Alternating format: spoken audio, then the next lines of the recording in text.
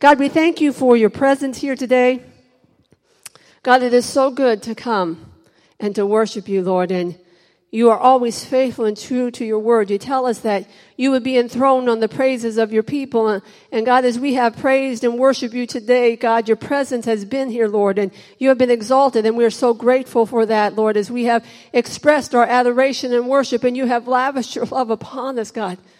It's just overwhelming sometimes, God, to think of how great and vast your love is for us. And God, we know you have a word to speak to our hearts right now. So I ask that you would give all of us ears to hear what your Ruach is saying, and that this message would go into the deepest part of our hearts and would bring transformation and change, God, that we would be more like Yeshua as a result of this word today.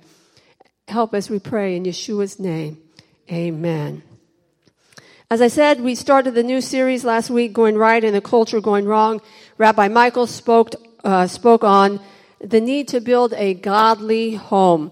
And this morning's message is entitled Walking in Purity, and it goes so well with the Devar Torah and the whole parsha from today, from Amorah actually. And it focuses on one verse from Matthew chapter 5, verse 8, which says, "How blessed are the pure in heart, for they will see God." Think about that. How blessed are the pure in heart, for they will see God. When you go through this passage here in Matthew 5 is known as a lot of different things, Sermon on the Mount, the Beatitudes, but there's this list of things that Yeshua speaks about, saying, blessed, Ashrei Ha'ish, blessed is the man, similar to some of the Tehillim, the Psalms. And when you look at all of the blessings that come before this, you see that they are promises about inheriting either the kingdom, being comforted, etc., things that you personally receive. But this here says, blessed are the pure in heart, for they will see God. Selah. How awesome to see God.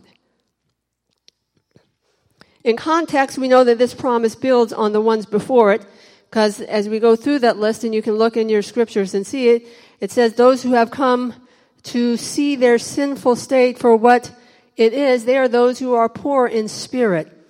Then they are the ones who have mourned over their sins, and that has brought them to humility when they recognize their own ability to do anything about it, which then causes them to hunger and thirst for God's righteousness, and subsequently are filled as they receive the mercy of God, which we sang about this morning.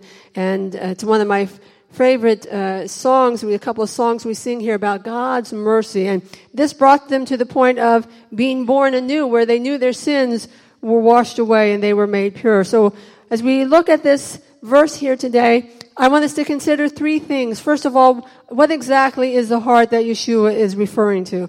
It doesn't take much to figure out. He's not talking about the thing pumping in our chest, is he? Right? It means a lot more than just that. Then we need to understand what purity is. What is Yeshua speaking about? Because if the pure in heart enjoy a state of blessing and privilege, then I need to know what it means to be pure in heart, correct? And friends, listen to me. When we look around us, and my husband alluded to this in his message last week, there is a lot in this world that is not pure.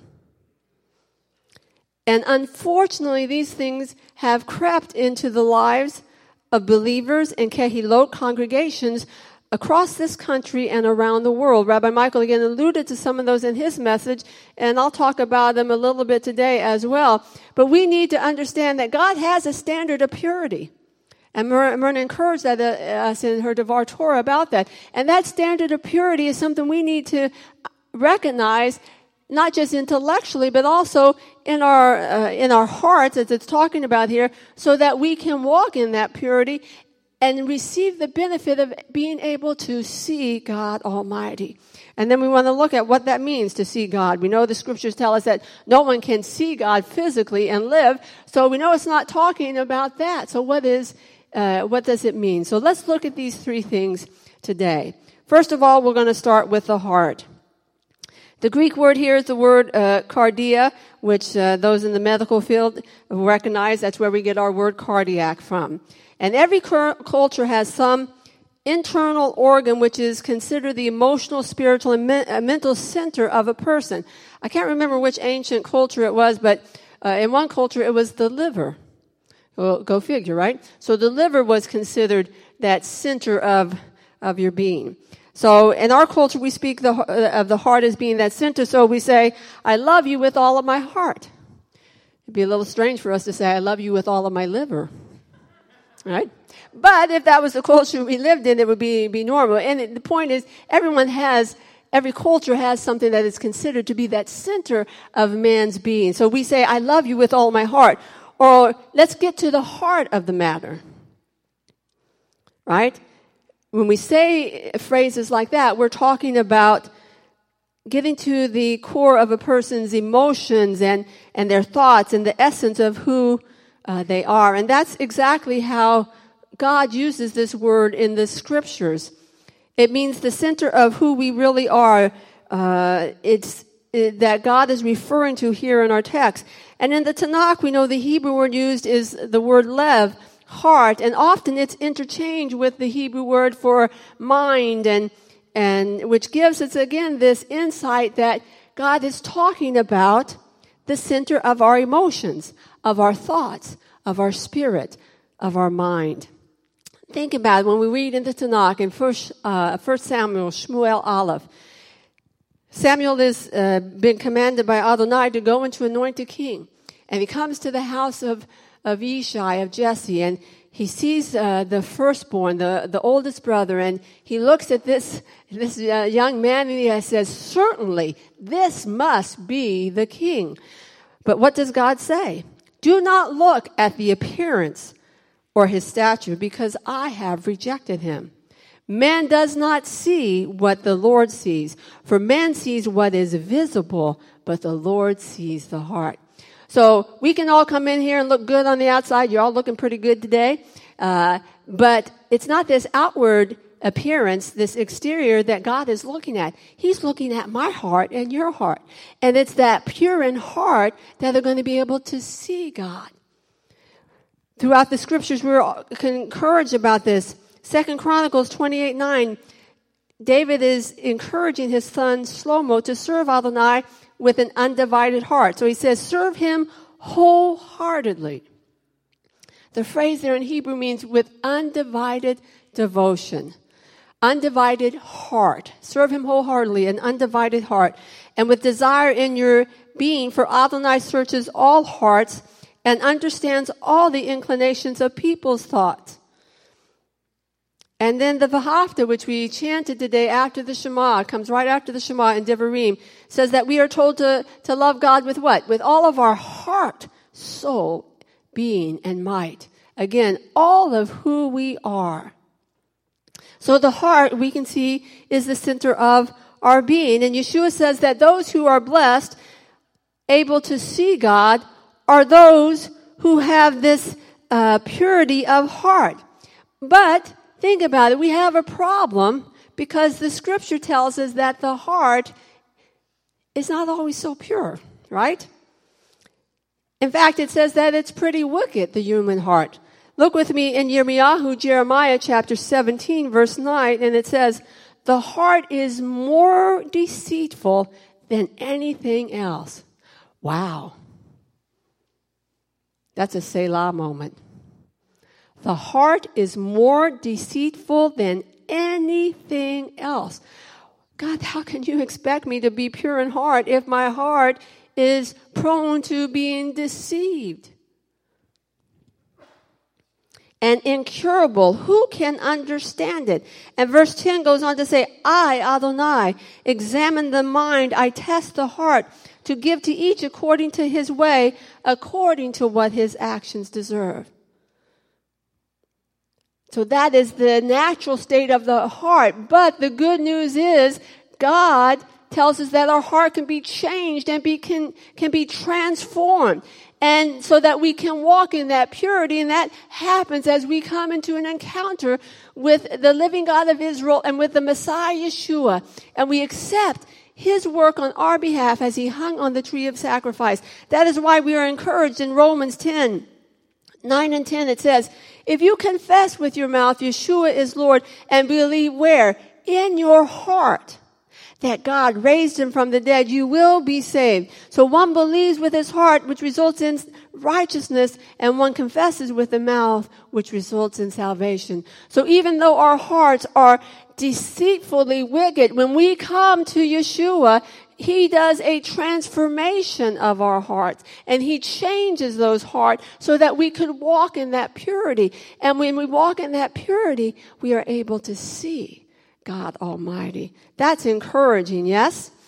So let's look a little bit now about this idea of purity. There's a couple connotations behind this word here in this passage of Scripture. And the first is what we would think of, is the idea of cleanliness. It means to be genuine, to be free from things that would adulterate something and make it impure, as in the purity of gold. Again, similar to the concept of holiness, which, as I said, Myrna spoke about here in her Devar Torah. It goes so well with the message. So when we think of purity of heart, perhaps we think of someone whose motives are pure, someone who possesses no guile or malice, someone who might be good-natured and may even be somewhat naive. But Yeshua, there's a little bit more to what Yeshua is saying here in that passage than that concept here. He's speaking about the heart of someone who, first of all, sins have been forgiven. How? As we talked about from Romans 10, it is because we have come to Adonai, we have confessed, we have received and embraced Yeshua as our Messiah, and our heart has been made new, and our purity comes, listen to me, because some people struggle with this, and even those who have been believers for many, many years, your purity comes not from you, but your purity comes from Him. That you are the righteousness of God through Messiah Yeshua. Your part is to come to Him, to confess, and to receive Him. And that makes you righteous and holy in God's sight. So he's talking about the heart of someone whose sins have been forgiven and their heart has been made new. So here's an illustration to help us understand this one aspect of purity today. Think about a glass of white milk. Now, white milk looks very, very pure. The color itself, just speaks of purity. So if you have a tall glass of clean white milk, you say, wow, that's pure. But what if something falls into that milk? Say a fly falls into that milk. Well, that milk is no longer pure. And most people would not drink the milk. Now, what if you fish the fly out of the milk? Myrna says, no way. You could fish the fly out of the milk, and now it could look okay again. But is it really pure? No, if you know anything about flies, Myrna's like, oh. You know that milk is no longer pure. It has been contaminated, but it looks good. You get the point of what Yeshua is saying? We can look good, but in our heart, we can have things that contaminate us.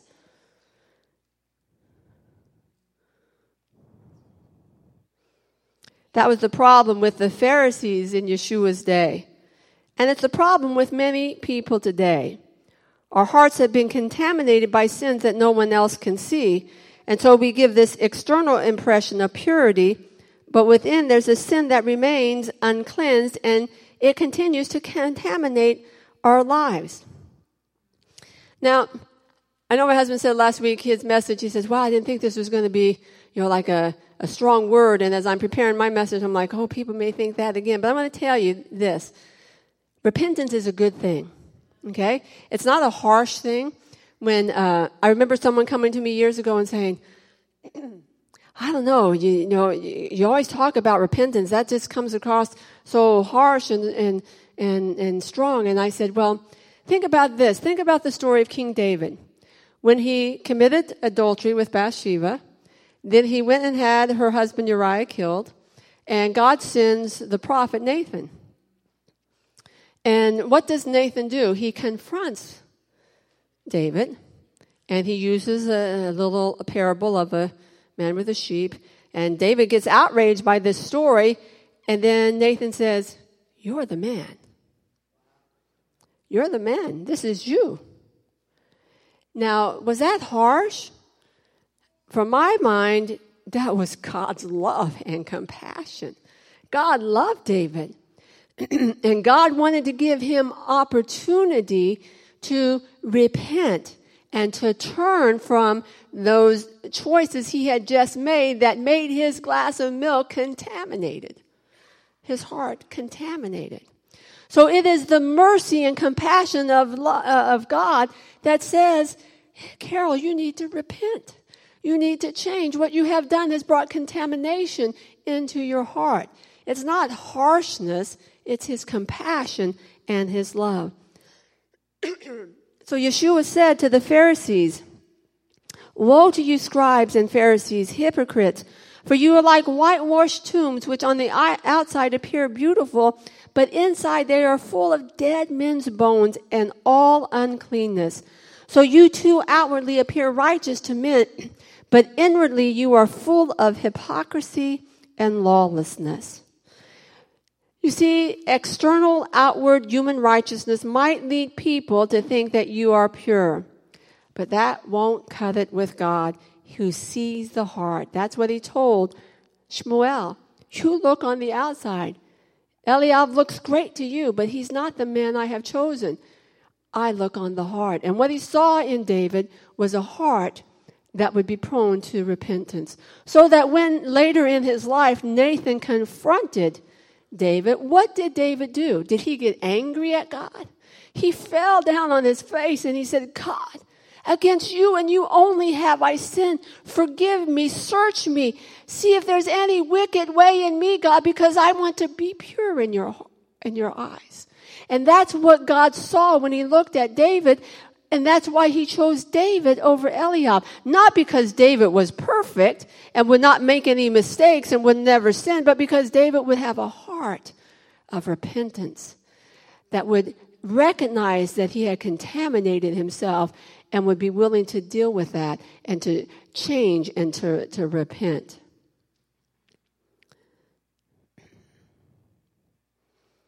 The second connotation of the word pure is just as important.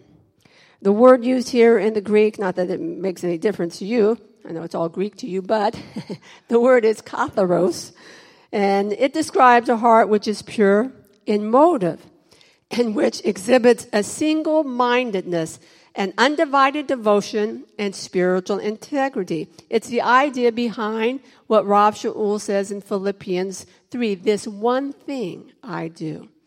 So, although pure in heart has this connotation of moral purity that we just talked about, it also has the idea of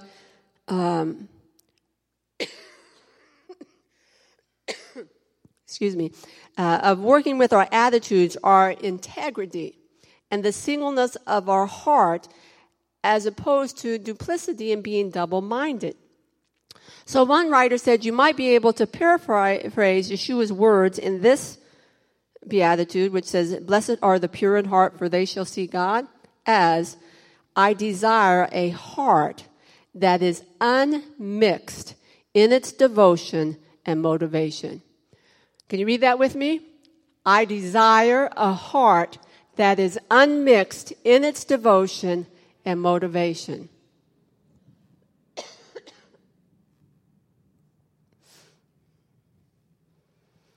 In this context, pure in heart means that we have no double allegiance. Later on in Matthew chapter 6, Yeshua is continuing his discourse and teaching of his Talmidim, and he says to them, "You cannot serve two masters at the same time, because you will love one and hate the other." In other words, there can't be this duplicity of your heart. I desire single-hearted devotion, unmixed devotion, and motivation. And then we know in the book of Yaakov, we are taught that the double-minded man is unstable in all of his ways. So to be pure in heart means that we are sincere, transparent, that what you see is what you get. It's not faking it, not tricking, there's not hypocrisy. And in a culture gone wrong, being pure It's not an easy thing to do. Both concepts of purity. Holding to a moral standard when there is virtually no standards in this world, that's hard. But that's what God calls us to do, to go right in a culture gone wrong. So the reality is, sin abounds in our world, and it's not called sin anymore. Again, as my husband alluded to this last week, it's such an accepted thing.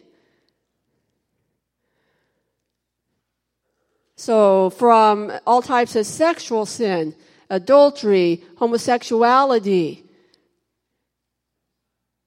all of these things to, the way we conduct our lives, to stealing and cheating and lying, and those are accepted things. It's just what you do in life. So when we are encouraged to go right in a culture going wrong, that means that we have to hold to this standard of purity even if no one else around us is doing it. And as I said, that becomes hard because we're going against all the norms.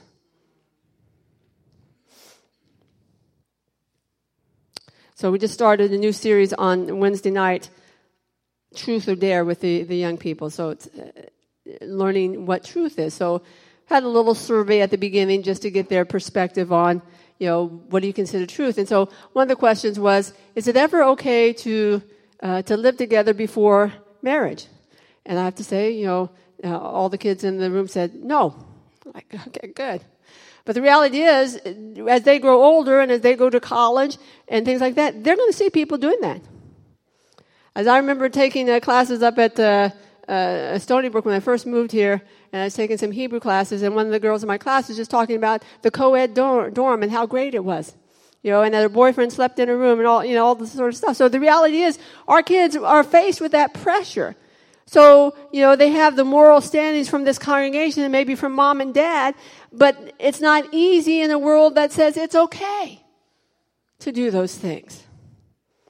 It's not easy to remain pure, to walk in purity. And the other aspect of purity is holding to our pursuit of Adonai, that undivided, unmixed devotion and motivation.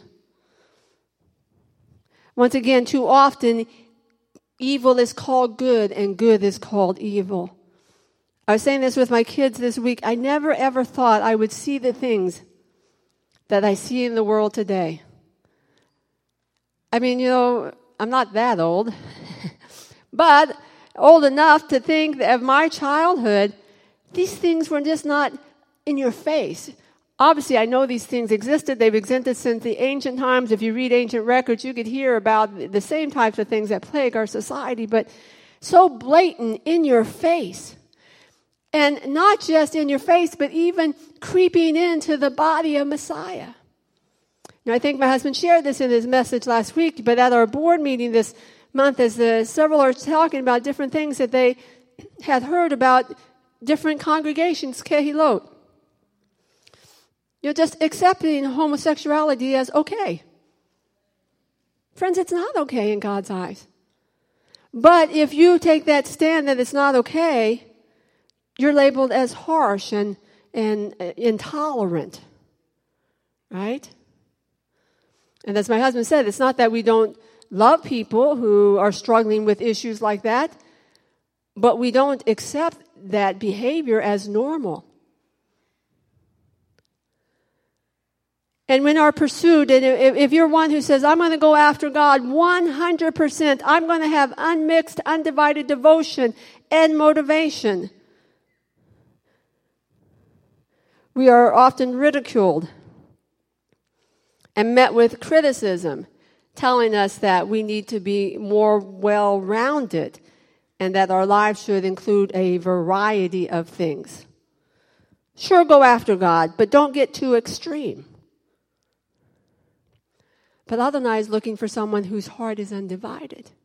I can remember years ago in the youth group, because in some capacity we've always been connected to the youth and the young people, the children of the congregation. I remember in the youth group, had a young man coming. His family didn't attend the congregation, but he came with a friend, and his mother thought he was getting too radical, because it was all about God. So he was, because his life was challenged, right? And he was pursuing after God with undivided devotion. And she was like, you need to spread out and experience other things.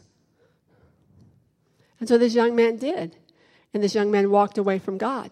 That the mother then called us and said, could you get him back to the youth group? Because you saw a difference in his life. In not a positive way.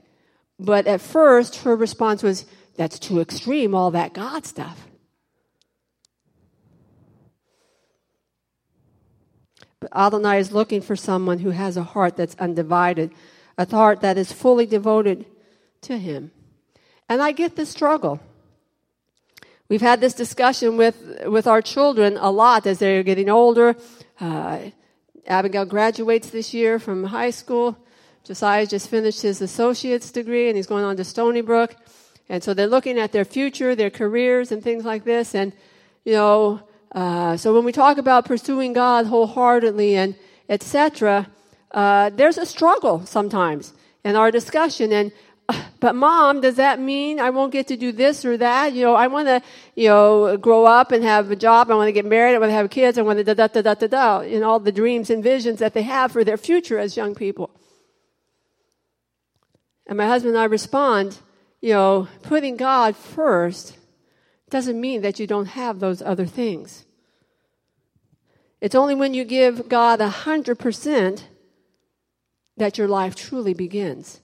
As Mishlei says, when we delight ourselves in Adonai, He will give us the desire of our hearts.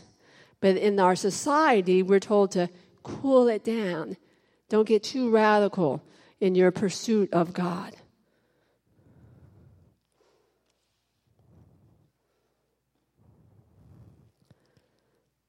But God looks for those whose hearts are totally devoted to Him. That's what pure in heart means. And the promise, let's look at this as we conclude here today. The promise is that we will see God. Now, we know there's a future application to this, that someday all of us who have called upon the name of the Lord and whose names are written in the book of life, because we have received Yeshua as our Messiah, we will make it to heaven and we will see God. Okay? We will see Him and we will fall upon our face. I can tell you right now, no matter what you think you're going to do, you're going to fall on your face. You're going to be in the presence of the holiest God, the creator of the universe. And, we used to sing a song here, what will I do? Will I fall on His face? You're going to fall on your face because you're going to be overwhelmed by the awesome holiness and glory of God. But this passage is talking about more than just that. Yeshua is talking about what takes place here on this earth. Some people would say that to see God means we are able to recognize His handprint in creation around us. But I don't think that's what Yeshua is referring to, because Romans 1 tells us that even those who do not know God can look at creation and see God's handprint. In other words, God has given a general revelation to mankind through creation. So what is God saying here? God is saying that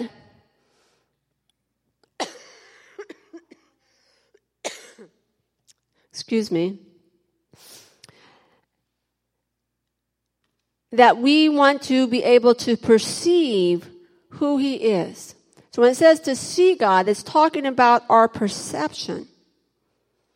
As I said earlier, we know that no man has physically seen God in His totality. So what is Yeshua saying with this phrase, to see God? He's trying to convey to us the idea of perception, discernment, and understanding. And we see this word used in our culture today in the same way. When someone wants us to perceive what they're explaining, they will say, can't you see what I mean? they don't literally mean your eyesight. They mean, can't you perceive? Can't you understand what I'm saying? And we want someone to change to our way of thinking. We say, can't you see it my way? Right? And then when we want someone to understand something that is ambiguous and stuff, we say, you need to see it clearly. All of those phrases, even in our language and culture, have that same connotation of what Yeshua was trying to say there. A perception, a discernment of his presence in our lives. When we know that experience will help someone discern or understand, we prepare them for the experience by saying, just you wait and see. Throughout Scripture, the metaphor of blindness is used to describe those who are lost, and sight is used to describe spiritual life, those who have been born anew through a faith in Yeshua. So the blessing here, what Yeshua is talking about, is the person who is pure in heart. In other words, gets rid of the contamination, not only pulls the fly out, but gets rid of everything the fly left in the milk, okay?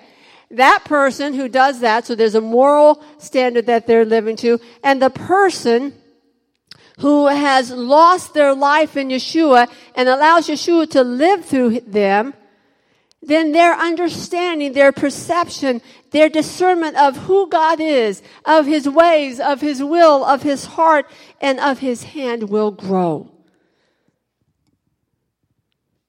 Whereas those who don't know God are alienated from the life of God because of the darkness that is within them, because they're blinded in their heart, as Ephesians tells us, that the pure in heart have had their eyes opened because they walk in the light as he is in the light, and they have fellowship with God and with one another. So they're able to see God, and they see his Ruach moving in the circumstances of life. Friends, that's important.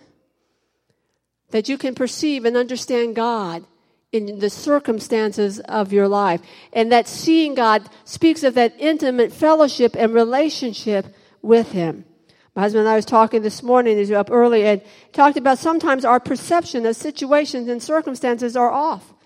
We perceive one thing and we can find out later that we are totally, absolutely wrong in our perception of another person, of a situation, or of circumstance. And sometimes, I want to tell you, you are wrong in your perception of God because you don't really see who he is. You don't really see him. And what you need to do is to be pure in heart, to lose yourself in him, undivided total devotion, and as you do, you will perceive and see him for who he is. He is a good God. He is a loving God. He is a God who never fails, who always keeps his promises. But you can't see that. You can't perceive that if your heart is divided, if your motivation is divided, if you're torn, instead of being sold out totally to him. So the person who is pure in heart are able to see God and his Ruach moving. They see his will being unfolded in their lives. They see his hand of provision in their everyday experience. They're perceptive to his ways. They're discerning of his heart and understanding when it comes to his word. They're able to see God because he lives in them through his Ruach, and he reveals himself to them in new ways every day. Every day. God wants you to perceive and understand who he is in your life. You see, we pray for discernment, we pray for guidance, we pray for direction, but the reality is God is always revealing himself to us. He's in the business of guiding and directing us. The problem is not with his revelation, directions, or guidance, but the problem lies with our inability to discern or sense that revelation, direction, and guidance. So the closer you are to Adonai, the more sensitive your discernment becomes. So what is it that keeps us from discerning or seeing his direction? Well, the purity is that key which enables us to see God. Then impurity or sin or an undivided heart diminishes our ability to see God. So sometimes you are struggling and you don't see God. You don't understand how great and vast His love and compassion and mercy and His plans for your life are because, one, you have contamination in your milk glass, or two, you're torn and you're straddling the fence and it's two masters. You're trying to fit everything in instead of being 100% sold out to Adonai. So as we close this morning, I just want to ask you two questions. First, have you ever had your heart cleansed? For those of you who are here, perhaps you've never ever been humbled by your own sin and you've never come to the point in your life where you receive the forgiveness of sin that Yeshua offers you. Well, God wants you to receive that today. He wants you to know that, He sees your heart. And yes, our heart is deceitfully wicked, but that heart can be transformed today when you embrace God and accept Yeshua as your means of atonement, His blood poured out for you. And the second question are for those who have perhaps done step one, that you have had your heart cleansed by confessing and accepting Yeshua. The question is, are you walking in purity before Adonai? Is there anything in your life which is keeping you from being sensitive to and discerning God as He wants to reveal Himself? To determine this, you and I need to allow God to do a thorough search of the heart. Think about it. We live in the age of computers. Some I know are trying to resist the modern technology age, but most of us have a computer. Have you ever had a computer get a virus? Not fun, right? And so that virus will attack your computer. At first, it causes a couple things. And then before you know it, it spreads throughout your computer and maybe even causes it to crash. Right? Well, our heart is sometimes like a computer. We can get a virus in it. And if we don't deal with that virus and we don't take care of it, it will spread and it will cause us to crash, to come tumbling down. So if you're not seeing God, maybe there's an issue of impurity in your heart that you have to deal with. We need to be like the psalmist, as we talked about King David. He says in Tehillim 139, "Search me, O God, and know my heart.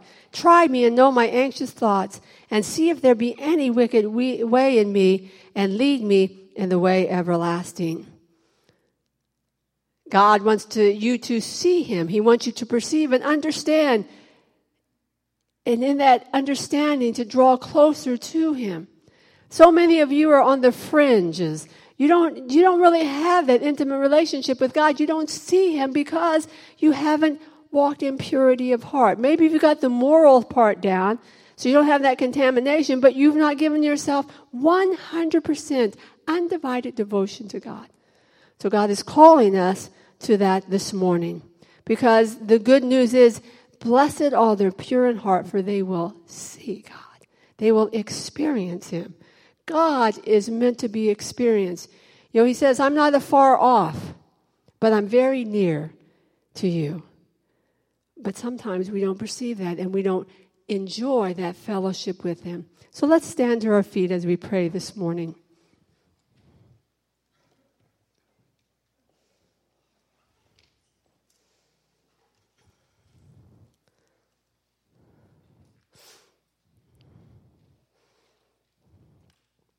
Adonai, we thank you for your encouragement to us today. God, to choose a path that goes right, even though the culture around us may be going wrong. And Lord, walking in purity is not an easy thing. But God, we want to see you. We want to behold you in our life on a daily basis.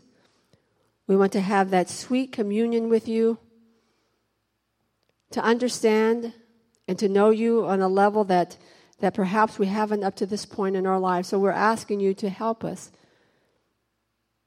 To be as King David and say, search me, God. Show me any impurities in my life. Help me to get rid of them. Show me where I might be double-minded, or I'm half in and half out in your kingdom and in the things of God. Just show me, God. Because I want to see you. I want to know you in a more intimate and greater way than I do today. So open the eyes of our heart today, God. Open the eyes of our heart to see the things that are there so that they can be removed and changed so that we can come into your presence. We thank you in Yeshua's name. Amen. Amen. I'm going to close with the Aaronic benediction. Afterwards, I'm going to invite anybody from the leadership team to come up. If you would like prayer about the message or anything else, the team will be here to pray with you. Again, just as a point of agreement, because God wants to touch your life today. Adonai said to Moshe, speak to Aaron and his sons and tell them that this is how you are to bless the people of Israel. You are to say to them, Yevarechecha Adonai v'yishmerecha. May Adonai bless you and keep you. Ya'er Adonai panav alecha v'yikuneka. May Adonai make his face shine on you and show you his favor. Yisa Adonai panav alecha v'yasim lecha shalom. May Adonai lift up his face towards you and give you shalom. May you walk in the peace and shalom of God Almighty. May you be pure in heart, that you would see God. Amen. So I'm asking my ministry team to come up. If you want anyone to pray with you, come forward. Gary, Myrna, Rena, Adeline, Chris, any of these people can pray with you.